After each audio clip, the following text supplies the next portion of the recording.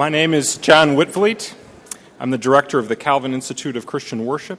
Welcome to the January Series 2010 of Calvin College. I would ask you all to please silence your cell phones as we begin, and then let us pray together.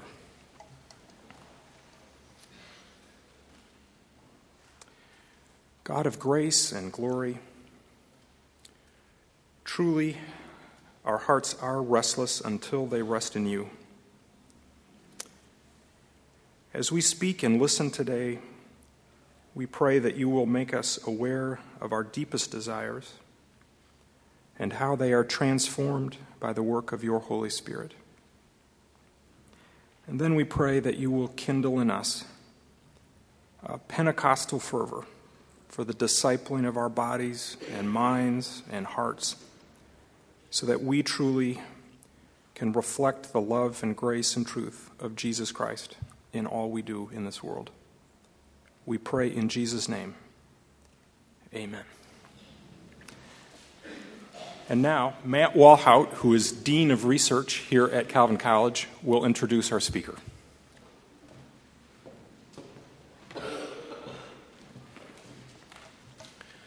Good afternoon and welcome. Our lecturer today is the artist formerly known as James K.A. Smith, but known to colleagues across Calvin's campus and elsewhere simply as Jamie.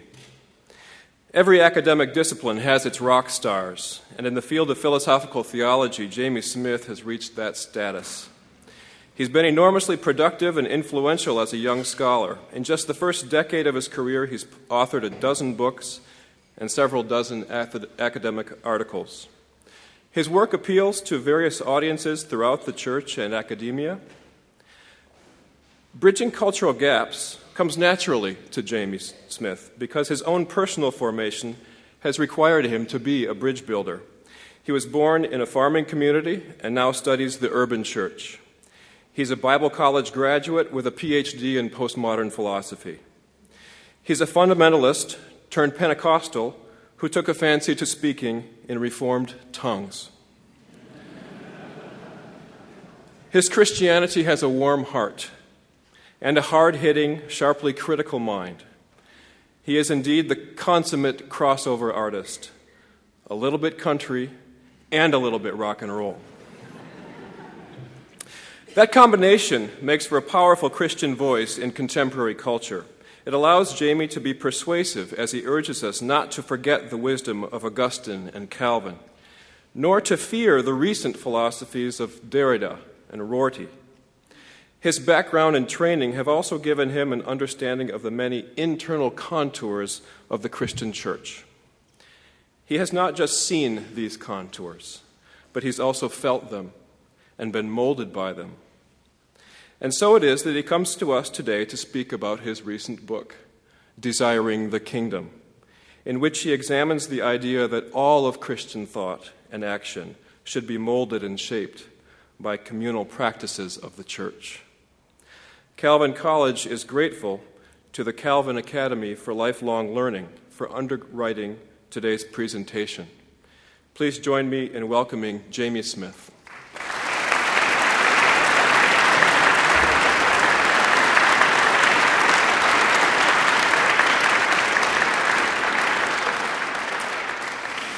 Thanks so much. It's an honor and a privilege to have this opportunity to speak with you. And thanks for that kind introduction. And a prayer that has lines from St. Augustine always warms my heart.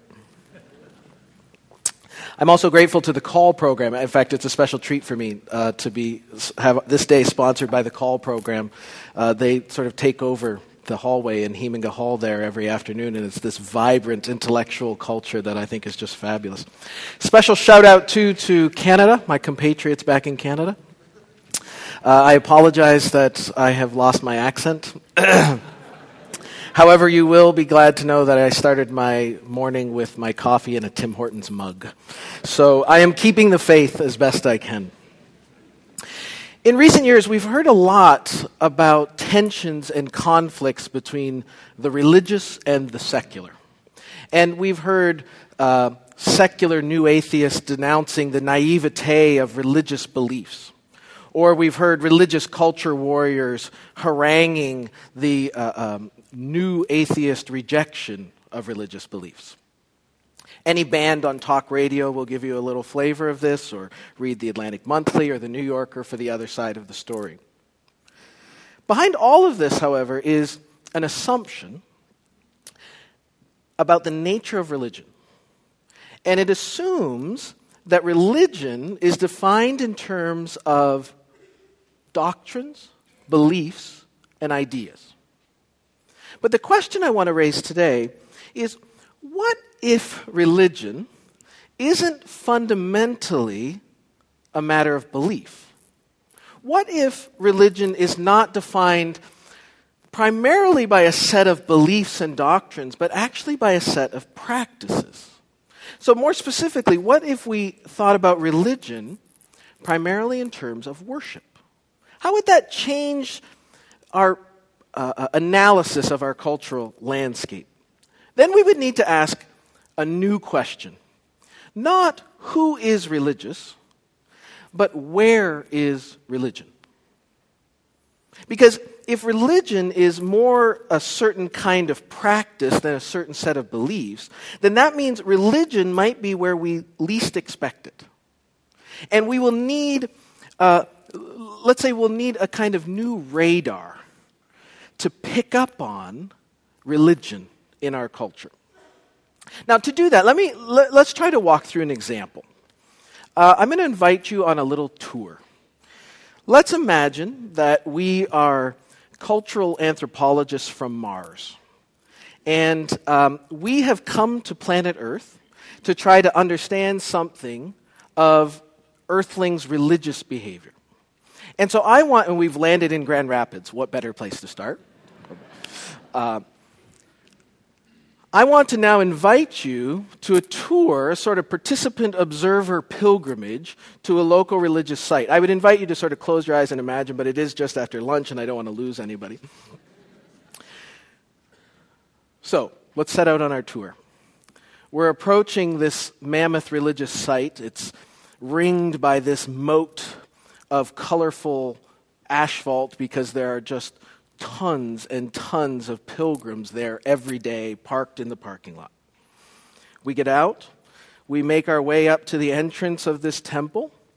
It's this pretty flashy set of colonnades, and we walk through these arches, and we make our way into a kind of narthex of sorts, and it sort of receives us into that space. And there's some help there if you need direction. So it welcomes you into this narthex, and you can tell the regulars because they just shoot in, they know exactly what to do. But we're newcomers, so we're grateful to have this little bit of orientation as we get into the space. This religious site is humongous. This makes medieval cathedrals look tiny. And so we start wending our way through this space. It's fairly contemplative. In fact, the way it's organized feels like some of those ancient labyrinths, and you sort of go through octagons and circles. And what's interesting is lined up all along the side are all these chapels of devotion. And what attracts us in all of these chapels of devotion is the icons that are standing in the windows. And these aren't boring old flat two-dimensional icons. These are 3D icons that are clothed with what looks like the good life. These icons in the windows are there as models of what it looks like to be happy, to be living the good life. So as we are winding contemplatively through, finally some of these images and tactile pictures capture our imagination. So we go into one of these little chapels and we sort of enter into the spirit of worship more properly. The faithful we pick up, you know how when you go to a strange church and you're watching other people to know what to do? So we're sort of watching and we notice other people, the way that they enter into worship here is you start, they call it combing through the racks. That's a strange phrase for us, but it's sort of looking. And what you notice is that everyone is in this chapel looking for something. They're on a quest. They're seeking something. They're hoping to find. When we come into the chapel, a very kind acolyte welcomes us and says, "Can I help you find anything?" They know we've come looking. They know we've come seeking. So we are combing, looking through these racks, as they say. Why? Because we saw outside in the window, that's what the good life looks like, and that's what's inside here. And so we're after that stuff that will give us access to that good life. And so finally we hit on something. Here it is. This is what I've been looking for. The answer to U2's song, I still haven't found what I'm looking for. We found something finally, and we bring it up to the altar. And there's a little process that this is a religion of transaction and exchange. And the great thing about this religion is you get to take stuff home, right? And so the priest at the altar consummates this action finally and sends us out with a benediction. Have a great day. Come again. And we head back out into the labyrinth.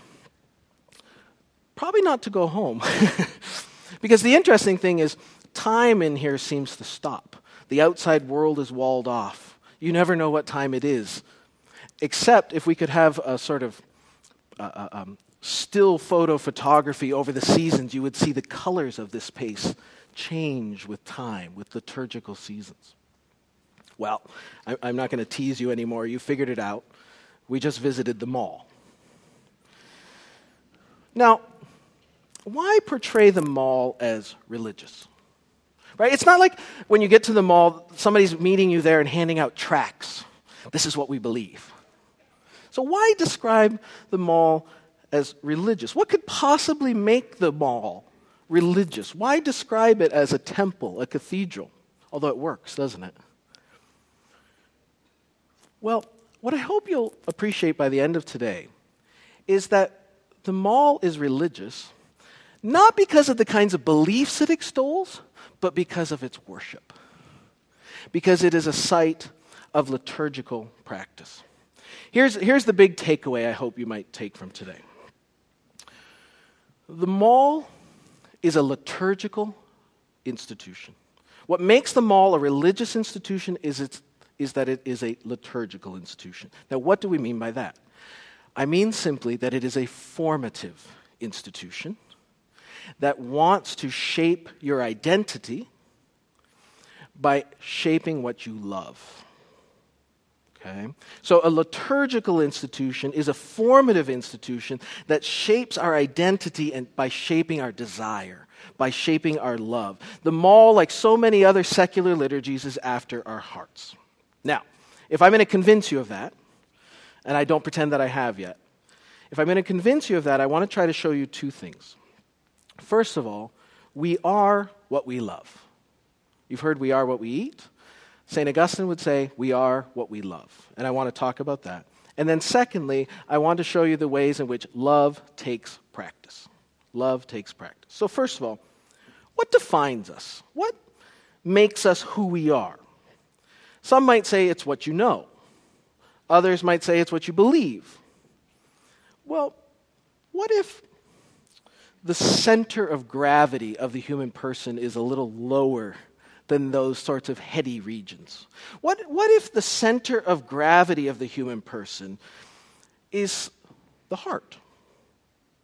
Now, it's interesting that biblical language, that's biblical talk, isn't it? The language of the heart as the core, the seat of the human person, the center of our identity. This is not mushy Oprah Hallmark heart. Okay? What does it mean? It's interesting. The word from the New Testament that we translate heart, cardia, actually means something more like bowels. So I actually think in some ways the better translation of cardia would be gut. Now what's going on to describe the center and core of who we are in terms of our heart, our gut? It's trying to picture that we make our way in the world at a level that is more visceral and affective and tactile than the heady world of ideas and beliefs. Scripture describes the heart as the seat of the human person precisely because it's the seat of our love. We are what we love. It's our love that defines us, and to be human is to want. If I really want to know what you're about, I'm actually not going to ask you, what do you know? And if I really want to understand what drives you, what defines you, I'm probably not even going to ask you, what do you believe? I'm going to ask you, what do you want? What do you long for? For St. Augustine, what we want, what we long for, what we desire, what we love is bound up with what we worship. So that interplay between love and worship. It's not a question of whether you'll worship.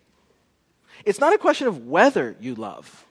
It's what you love. It's what you worship. It's very interesting to me. Some of you might be familiar with the novelist David Foster Wallace, who died very tragically last year. Has a great little book that was started as a commencement address at Kenyon College in 2005. The book's called This Is Water. And the fascinating insight from this person who is not a Christian is when he says, in the day-to-day banality of life, there are no atheists. But he says that not because people secretly believe in God. He immediately says in the very next sentence, it's because everybody has to worship. Everybody has to worship something. It's not a question of whether you'll worship, it's a question of what you'll worship. So, one of the reasons to focus on love, desire, our hearts, our guts as the core of who we are, is to signify that in a way our fundamental orientation to the world, what sort of directs us and drives us, is not, with apologies to my philosophical colleagues, is not primarily on the order of thinking.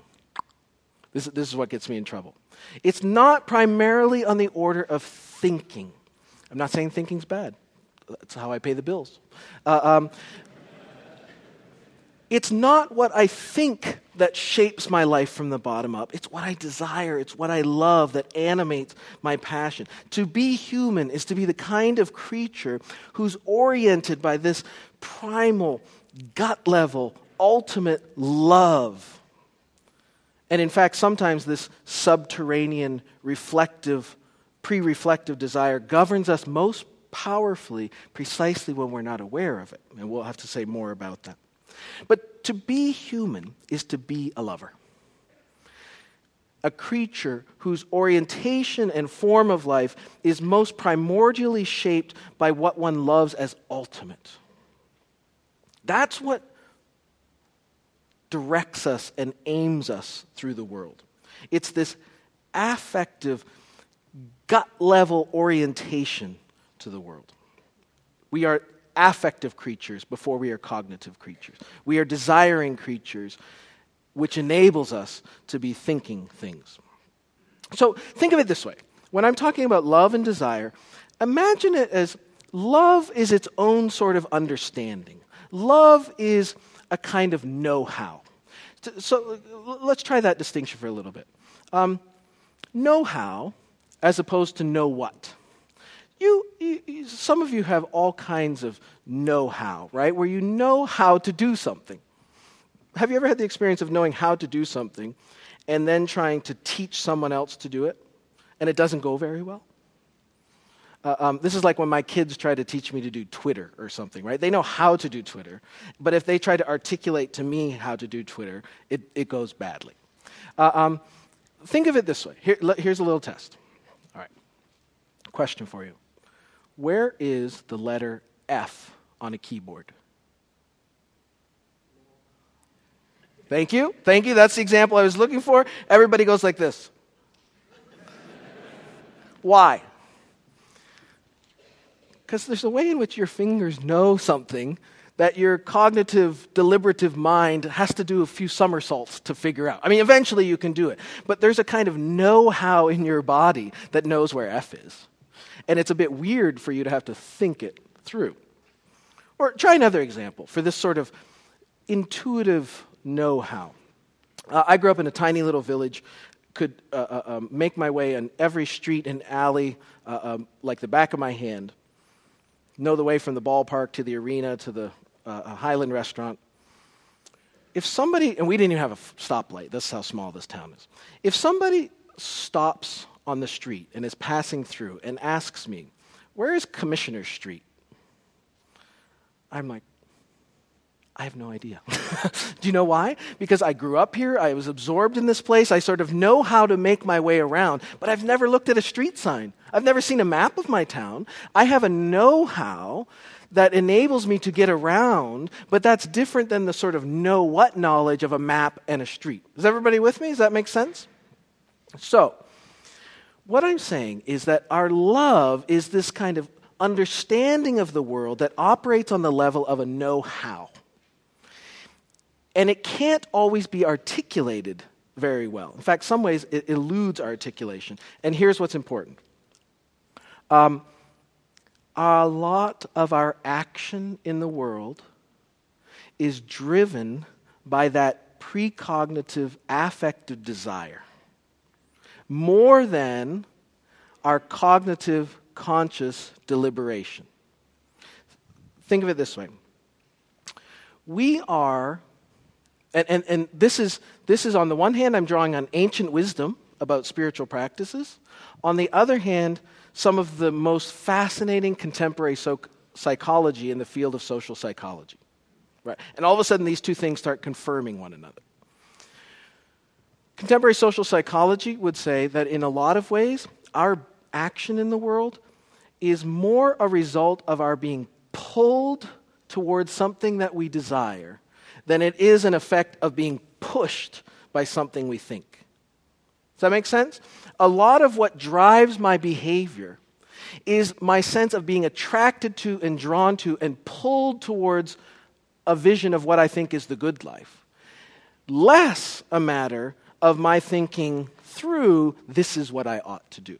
Now, we can do both of those things, but a lot of our behavior happens on this level. So, and if we had more time, we could talk about the extent to which a lot of our action is what social psychologists would describe as automated action.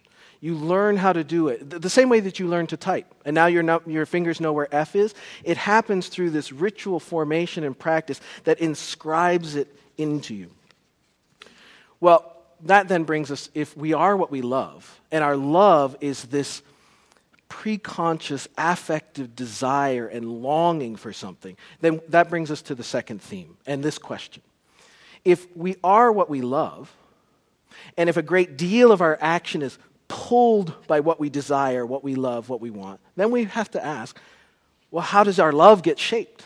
How does our love get formed? How does our love get aimed towards different ends? Well, the answer is love takes practice. Love takes practice. Because our desire, because our love is operative on this affective gut level, the way that our love is shaped and aimed and primed is through embodied practices, through visceral rituals, through enacted stories and images that seep into our hearts. A vision of the good life is planted in us through those sorts of embodied practices rather than deposited into our intellect. Now, how does that work? Well, when we talk about practices are not just things that you do, they do something to you. Right? Practices are not just things that you go through the motions. When you're going through practices of that sort, they're also doing something to you. And so I want to talk about the most loaded practices, the most formative rituals as liturgies. Now, I want you to try for a second to divorce that liturgy language from Christian stuff for a second, okay? Because I mean it in a broader sense than that. What we mean by a liturgy is a ritual of ultimate concern. Liturgies are rituals, cultural practices that form our identity, that inculcate into us a vision of the good life, and they do so in a way that means to trump other liturgies. Okay? So liturgies are the most loaded forms of cultural practices that aim to form my identity, that inscribe in me a vision of what the good life looks like, what human flourishing looks like, and they want to do that in a way that trumps and beats out other liturgies. And so we could start talking about what I call in the book secular liturgies. Secular liturgies. All sorts of, if you start thinking about it in those terms, all sorts of cultural practices start to take on that kind of hue.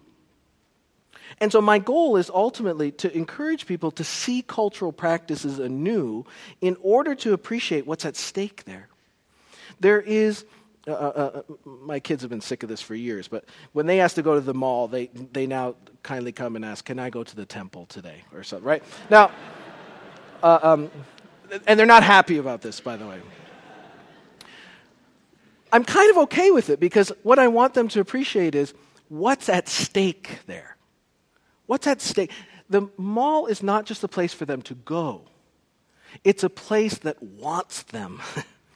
It wants their hearts. It wants their loves. Because there is a visceral vision of the good life that's implicit in the practices of the mall, that when we're immersed in them, inscribes that vision into their hearts, and they end up becoming the kind of people who love that vision of the good life without realizing it.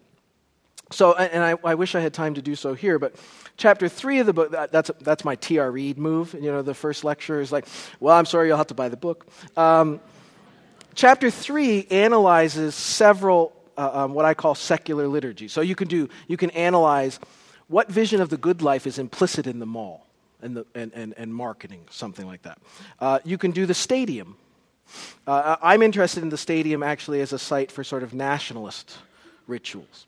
And then a third one I analyze is the university. Now, a much more interesting way of seeing this analysis of the university rather than listening to Jamie Smith is to read the novel by Tom Wolfe, I Am Charlotte Simmons, which is a powerful anthropological analysis of all the micro practices of the university. You know, scholars, when we think of the university, we think it's this place for ideas. Turns out that's not true. It turns out that if you go to Michigan State or something, the way a lot of students see the significance of the university is football and frat parties, right? Now, those are formative rituals that function liturgically. And Wolfe's, I highly commend Wolfe's I Am Charlotte Simmons as an analysis of that sort of thing. You could do this with all kinds of institutions. You could do the hip bohemian coffee shop in East Town. You can imagine all sorts of cultural institutions and practices that function in this way. The point is this. When we begin to see cultural practices as liturgies, we'll start to appreciate that there is an implicit vision of the kingdom, if you will, that is carried in them, that's loaded into them. And immersion in those practices aims to make us love that vision of the good life. Not by convincing us intellectually, but by grabbing us affectively, by capturing our imagination. Now that insight only matters if you appreciate the antithesis between the vision of the kingdom of God and the vision of the kingdom that's implicit in those liturgies. Right? We would only be worried about that. We would only... that would only be illuminating and of concern for us if we could understand and appreciate that there is a tension, a contrast, a competition, and I think ultimately an antithesis between the visions of the good life that are carried in these cultural practices and the visions of the good life that are envisioned in the kingdom of God. And that's why it's important that the church and Christian schools and Christian colleges think about what would it look like to enact countermeasures to those practices. We have a lot of insufficient countermeasures. Okay, here's a stark way of putting it. So I have a 17-year-old at home. Victoria's Secret is pouring images and pictures into his heart and various other organs. Okay? If the church and the Christian school try to sort of counter that by just feeding him ideas and beliefs, do you understand that we're trucking water to the wrong fire? Right? If these cultural practices are capturing our gut and our imagination, But our Christian strategies are aimed at the head.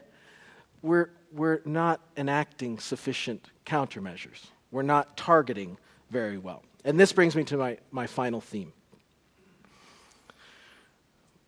I've tried to raise the stakes, if you will, by looking at cultural practices as secular liturgies. And I just hope that that's sort of a new lens for people to look at culture. But I also and ultimately want us to see Christian worship anew. That is, I want to raise the stakes of what's going on in worship by encouraging us to see Christian worship now as counter-formation. Christian worship as counter-formation. We rightly articulate what we believe in the framework of a Christian worldview. But the tangible, embodied practices of Christian worship inscribe in us an understanding of the gospel, a know-how, if you will, of the gospel that is affective and precognitive and grabs hold of our imagination. So a tactile vision of the kingdom of God is carried in the practices of Christian worship in a way that can't be articulated otherwise. There is an understanding of God and the world and our salvation that is absorbed through the practices and rhythms of Christian worship that is irreducible. And so Christian worship should be seen and understood as counterformation to the secular liturgies. Now, if you'll give me 1 minute on a hobby horse, a soapbox. Not all Christian worship will do that. Let me rephrase that. Not all that currently passes for Christian worship will do that. Because here's the problem. If our worship has just become some Jesusified version of secular liturgies, then we have lost the counterformative power. Okay? So, and look, there's all kinds of people models that could be picked on here. But all I mean is something like this. If you've just turned Christian worship into a Jesusified version of them all, don't be surprised if your worship doesn't actually function as a counter to consumerism. You've just made Jesus another commodity. Or if you turn worship into some version of the bohemian hipster coffee shop, don't be surprised if it doesn't have counterformative power. A big part of what I'm concerned about here is that if we take this argument seriously, form matters. Form matters. The way we do this matters. And this is, I guess, the big burden I have, and I regularly blame John Whitfleet for this. Everything that you like in the book, I came up with. Everything you don't like is John Whitfleet's fault. Here's the linchpin. If Christian worship is going to be counterformation, then we really need to reappreciate the wisdom of historic Christian worship. I think that there is a genius and a wisdom in historic practices of Christian worship that carry an embodied understanding of the gospel that seeps into us in ways that are irreducible. And so, through the Christian practices, or through the practices of Christian worship, we can acquire this tacit know-how that shapes our action. These practices are meant to form us, to be a people who desire the kingdom and who embody a foretaste of the coming kingdom. So before we ever articulate a Christian worldview, we absorb a visceral understanding of God's kingdom in the practice of Christian worship. If, as Augustine often said, we believe in order to understand, we might say we worship in order to worldview. I think I just heard Jim Vandenbosch choke on his sandwich a little bit because I made a noun into a verb. But you get the idea, right? We worship in order to articulate our worldview. Before we can do that, we need to be immersed in the practices of Christian worship. For example, and relish the examples, philosophers don't give examples very often. We often emphasize as a baseline of the Christian worldview that God announces and affirms the goodness of creation. Right? Christianity is not some anti-worldly, escape from the world picture. We affirm the goodness of creation. In worship, we enact that affirmation. In Christian worship, we take up, and God takes up the stuff of his creation. Christian worship is not some mystical escape from our embodiment. Christian worship, if you start looking at it, is pretty nitty-gritty, down and dirty, God in the flesh meeting us. Right? And when in Christian worship, God takes up and we take up and affirm grapes and wheat and water. But what's interesting is more than that. Have you noticed we don't pass grapes around? We pass wine. And we don't pass wheat around, we pass bread. Well, what we're also taking up there is the good work of culture making. Both of those are the fruit of agriculture and horticulture and baking, and all of the good cultural work. And so in the practice of Christian worship, the goodness of creation is performed in a way. Now, the distinct vision of human flourishing that is implicit in the practices of Christian worship, I think it's important to appreciate, is often and largely antithetical to visions of human flourishing that are implicit and carried in other secular liturgies. Yeah? There is a vision of human flourishing that is carried and implicit in Christian worship that runs counter to the visions of human flourishing we get from secular liturgies. I would suggest that crammed into the practices of Christian worship is an economics, an understanding of the family, a vision of human flourishing, of politics, and more and more and more. So the heart of the book Desiring the Kingdom is actually chapter 5, where we sort of read a Christian service of worship. And I'm afraid I don't have time to do all of that here, but let me give you a couple of examples. For example, a historic service of Christian worship has a moment of confession and assurance of pardon. Now, I think both of those are countercultural in really important ways. See, what's interesting is if you analyze the sort of worldview that's implicit in them all, in a strange way, they also have their own version of something like sin. It goes like this. Wow. You are fat, or you are ugly, or you have pimples, or you are not cool, or you. And the mole is constantly announcing to us, aren't they? Everything that's wrong with us. There's sin, there's brokenness. The problem is in this worldview, there's no forgiveness. There's no assurance of pardon. All there is stuff to buy. Goods and services, and you keep trying and trying and trying to make up for that brokenness. So on the one hand, the mall has a notion of sin, but no notion of forgiveness. On the other hand, Oprah has kind of no notion of sin. Believe in yourself. You're great. You're fabulous. You've got everything you need. Blah. And then you're immersed in a service of Christian worship, and you realize that it's this two-edged sword that cuts against both of those gospels. On the one hand, it's very uncomfortable to be confronted with my sin and the brokenness of the world. And that cuts against that sort of Oprah-fied believe in yourself. On the other hand, comes the announcement of forgiveness, of mercy, of grace.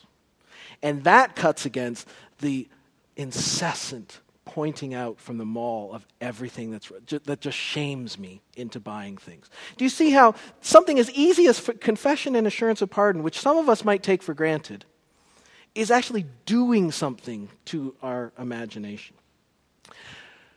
Baptism.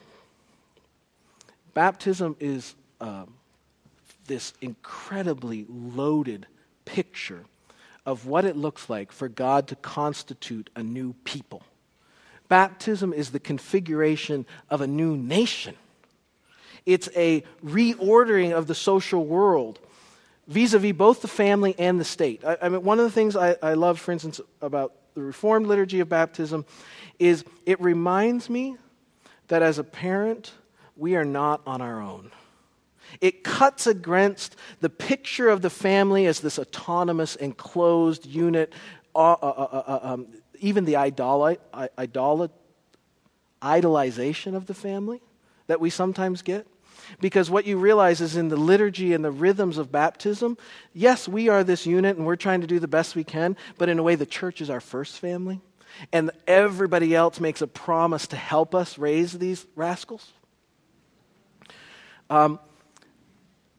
There is an entire social theory latent in the practice of baptism and in the liturgy of baptism. So if we're going to think about issues Christianly, if we're going to think about the family and social life and political life, what I'm saying is we need Christian thinkers whose imaginations have been formed from the bottom up by immersion in those practices. Let me try one last one. And this is not one in the book. It's a little more personal. The practice of benediction. Do you know the practice at the end of a service where we are sent?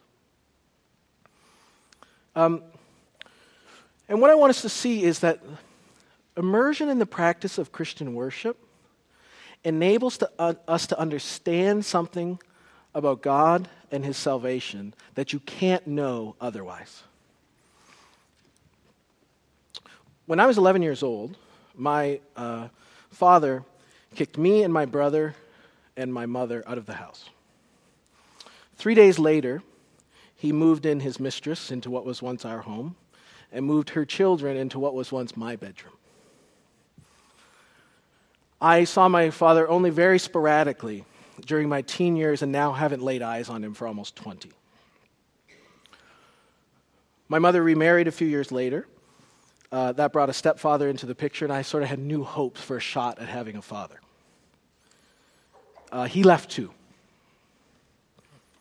When my wife's parents were divorced, her father-in-law, who had been so significant in my own salvation, faded from the picture as well. And so it kind of felt like being orphaned 3 times, with the difference that all of them chose to leave. Now, none of this really hit me until I became a father. And I feel like I've often floundered as a father without having one of my own. But the day after my 18th birthday, I became a Christian. And I knew that I had a Father in heaven. But I have to confess to you that all remained rather abstract for me. In fact, I don't think I ever really understood that until I was in a worship service that ended with a benediction. Now, some of you will find it strange that you could be in Christian worship for a lot of years and not experience a benediction. Let me remind you that that's missing. A lot of the elements that I think are important in Christian worship are missing from something like generic evangelical worship. So I remember the first time I was in a service that ended with a benediction. And the pastor raised his arms, and he became a conduit of what the Catechism calls our faithful Father. And he blessed us. And in that act, that doing, that picture, I knew I had spent my whole life looking for that blessing from a father. The pastor's raised arms were always this kind of echo of an embrace, I thought. And that's why whenever there's a benediction, you will always see me with my hands out, because I'm pretty hungry for that. And that embodiment, that materiality of the experience reminds me in a way that the theology I knew the theology, I had all the intellectual pieces in place, but I never understood it. It never seeped into me. I never absorbed it until I had experienced it. And I experienced it. Look, if I was going to miss church, or if I was going to get to church late, I would go just to get the benediction. I have to be honest. Because there's something in that ritual that's good, that's irreducibly wise, that reminds me of something that's true. And I know it in a way that I can't quite articulate. Worship has an understanding that eludes theological articulation. And that's why it's so important that we be immersed in those practices. Now, we have been created as liturgical animals. We're made that way. We're primed for that. We're designed to that. We lead with our hearts, as it were. And our being in the world is oriented by what we love. That's why we absorb an orientation to these visions of the good life through things like stories and images and these tangible practices. Secular liturgies carry competing visions of what the good life looks like. Historic Christian worship, I'm suggesting, pictures something different. God's vision of shalom, of peace and justice, of creation's redemption and flourishing. And all of that is crammed into the practices of Christian worship. Now, I think seeing culture through that liturgical lens has all sorts of implications. Actually, in the book, a big part of it is thinking through what does this mean for Christian education? What does this mean for a Christian university, for a Christian school? But I think it also has wider implications for discipleship and for spiritual formation. In fact, I think it can help explain why and to what extent we Christians have become assimilated to secular liturgies. That is, I think this might provide a way for us to understand why we have become assimilated to visions of the good life that are actually antithetical to the vision announced in Scripture. Why? How would that work? For this reason. We have underestimated the formative power of cultural practices. We have failed to discern that they are loaded with an ultimate vision of human flourishing. And we have underestimated the extent to which they are after our hearts. And because all of that is operating on a very implicit level, we miss the fact and fail to appreciate the extent to which these secular liturgies have quietly trumped our loves. And so while we might even be thinking and saying the right things, we don't realize the extent to which our formative affective orientation to the world has been captured by other visions of the good, has been captured by other liturgies. The response to that is not some sort of isolationist withdrawal. Part of it is just seeing cultural practices for what they are, and now you could say, I see what you're doing, right? That's a little bit of a defanging process. But it's also, the real impetus is for us to start thinking much more intentionally about what the practices of Christian worship should look like as countermeasures. And recovering the lost wisdom, in some ways, of those ancient and historic practices that come loaded with a vision of God's kingdom and its flourishing. I hope, in response, that we might see what's at stake in Christian worship with new eyes, and above all, be longing for new hearts. Thank you.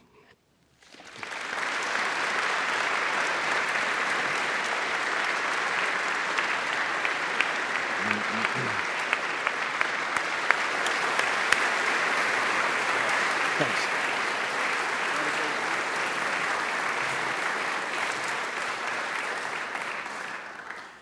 Okay, we will have a question and answer period.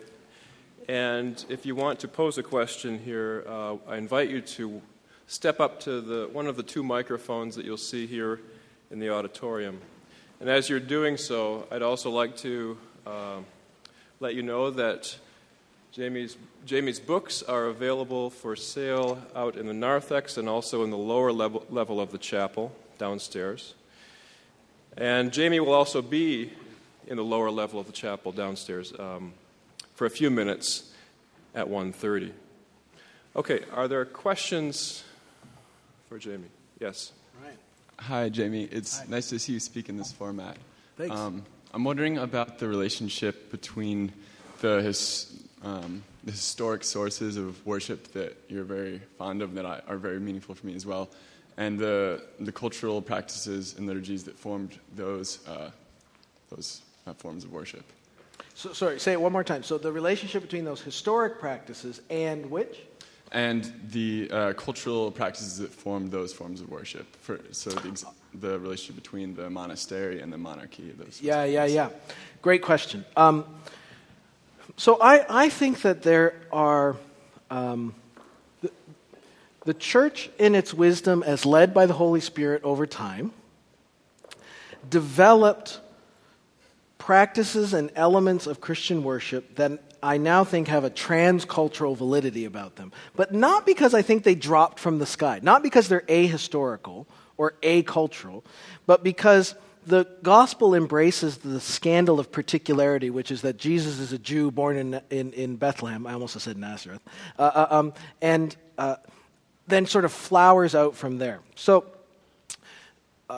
that said, there's nothing that prevents us from being always reforming, and so thinking critically about aspects of our inheritance.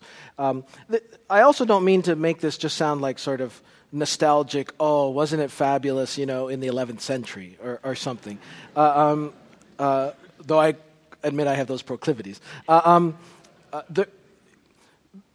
There's nothing to prevent us from retrieving the wisdom of these practices critically and also inventively, so that we can continue to creatively be faithful to what Scripture is telling us we ought to do. So what I don't want to do is fall into genetic fallacy and say, well, we came up with these practices and really it was about colonial imposition. That seems to me we could sort out the two. Yeah. Is that close? Great. Other questions? I have one from an online observer, but yours is probably easier, so I'll ask yours. Great, yeah. Let's stick with the softballs. Real quick, Jamie, thanks for your talk in the book, and for your partnership in the work here. And I know some of the response to the book has been in this direction. What are one or two things that you hope will happen in Christian higher education in America as a result of these ideas? So what can change to make Christian higher education more attentive to some of your ideas? Great, thank you. Two immediately come to mind. One is, I hope we start finding creative ways to reconnect the church and the college. Now, I think in a lot of ways, there's so much that we take for granted here in our own context about how that works. A lot of other contexts, it doesn't happen the same way. One of the first things I do when I have freshmen, fall semester, their first semester in college, I try to emphasize to them, it's so important for you to find a home congregation as soon as possible, because I know you might not see the connection, but that's actually integral to you being able to learn here. So part of it is configuring that conversation. The other is, and this is again, I think something that at Calvin we are doing and will continue to do, is thinking intentionally about the curricular and the co-curricular, so to speak. That is, teaming up the student life division and the academic division and realizing that we're all involved in the project of education and formation.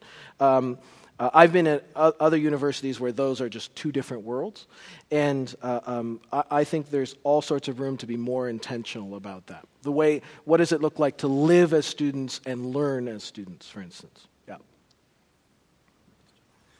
All right, we do have about 5 more minutes, so I will pose this question. From a question from the viewer at the Linden, Washington remote site.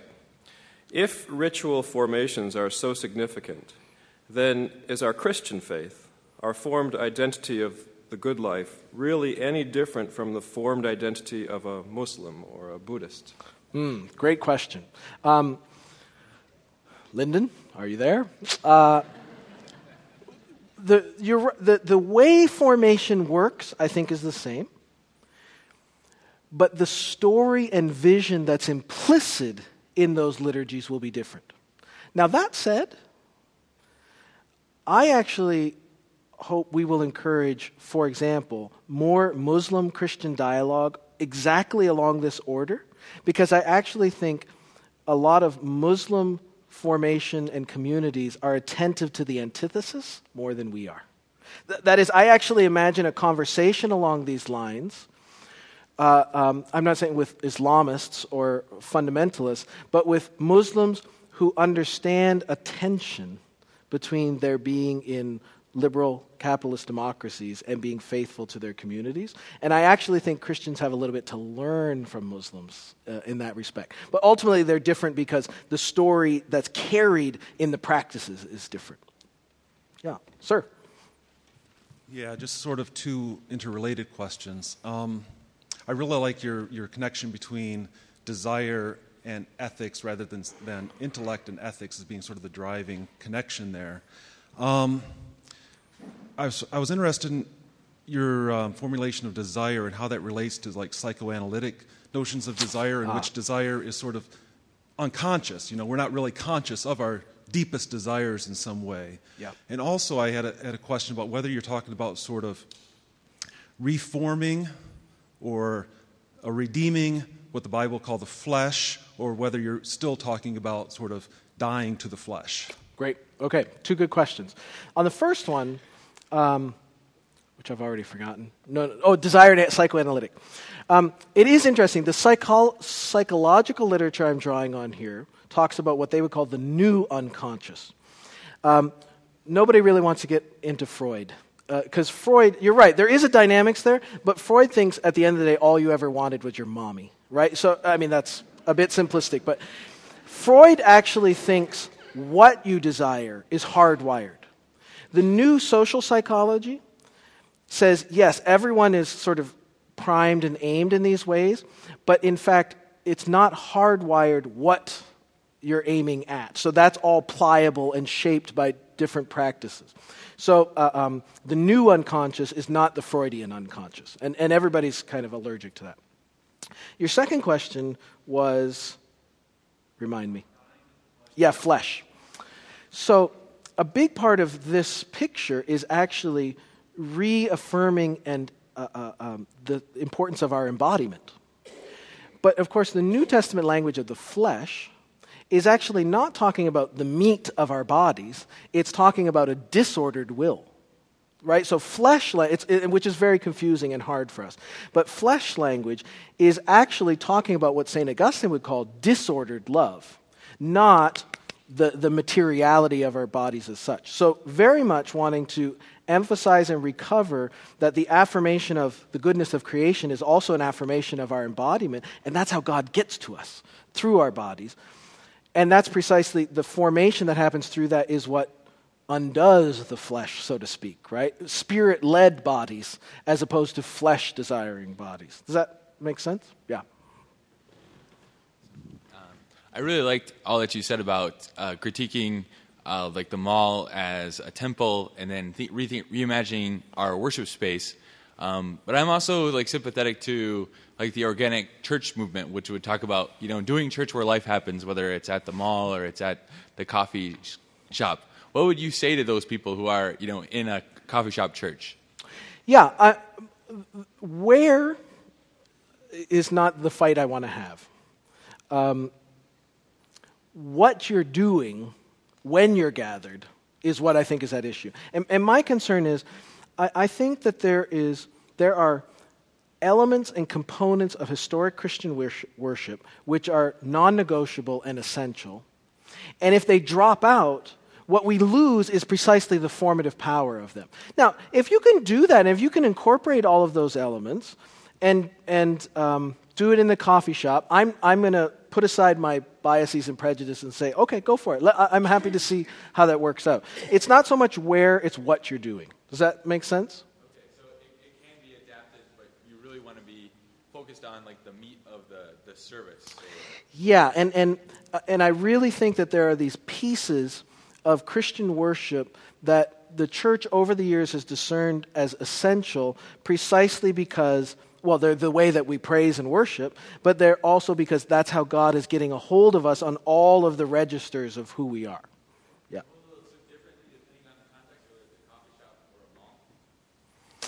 Yeah, I'm worried. I don't want to impose my own tastes. Look, at the end of the day, I want to be in York Cathedral, but I'm open to seeing how that looks at common ground if there's a way of doing it. Yeah.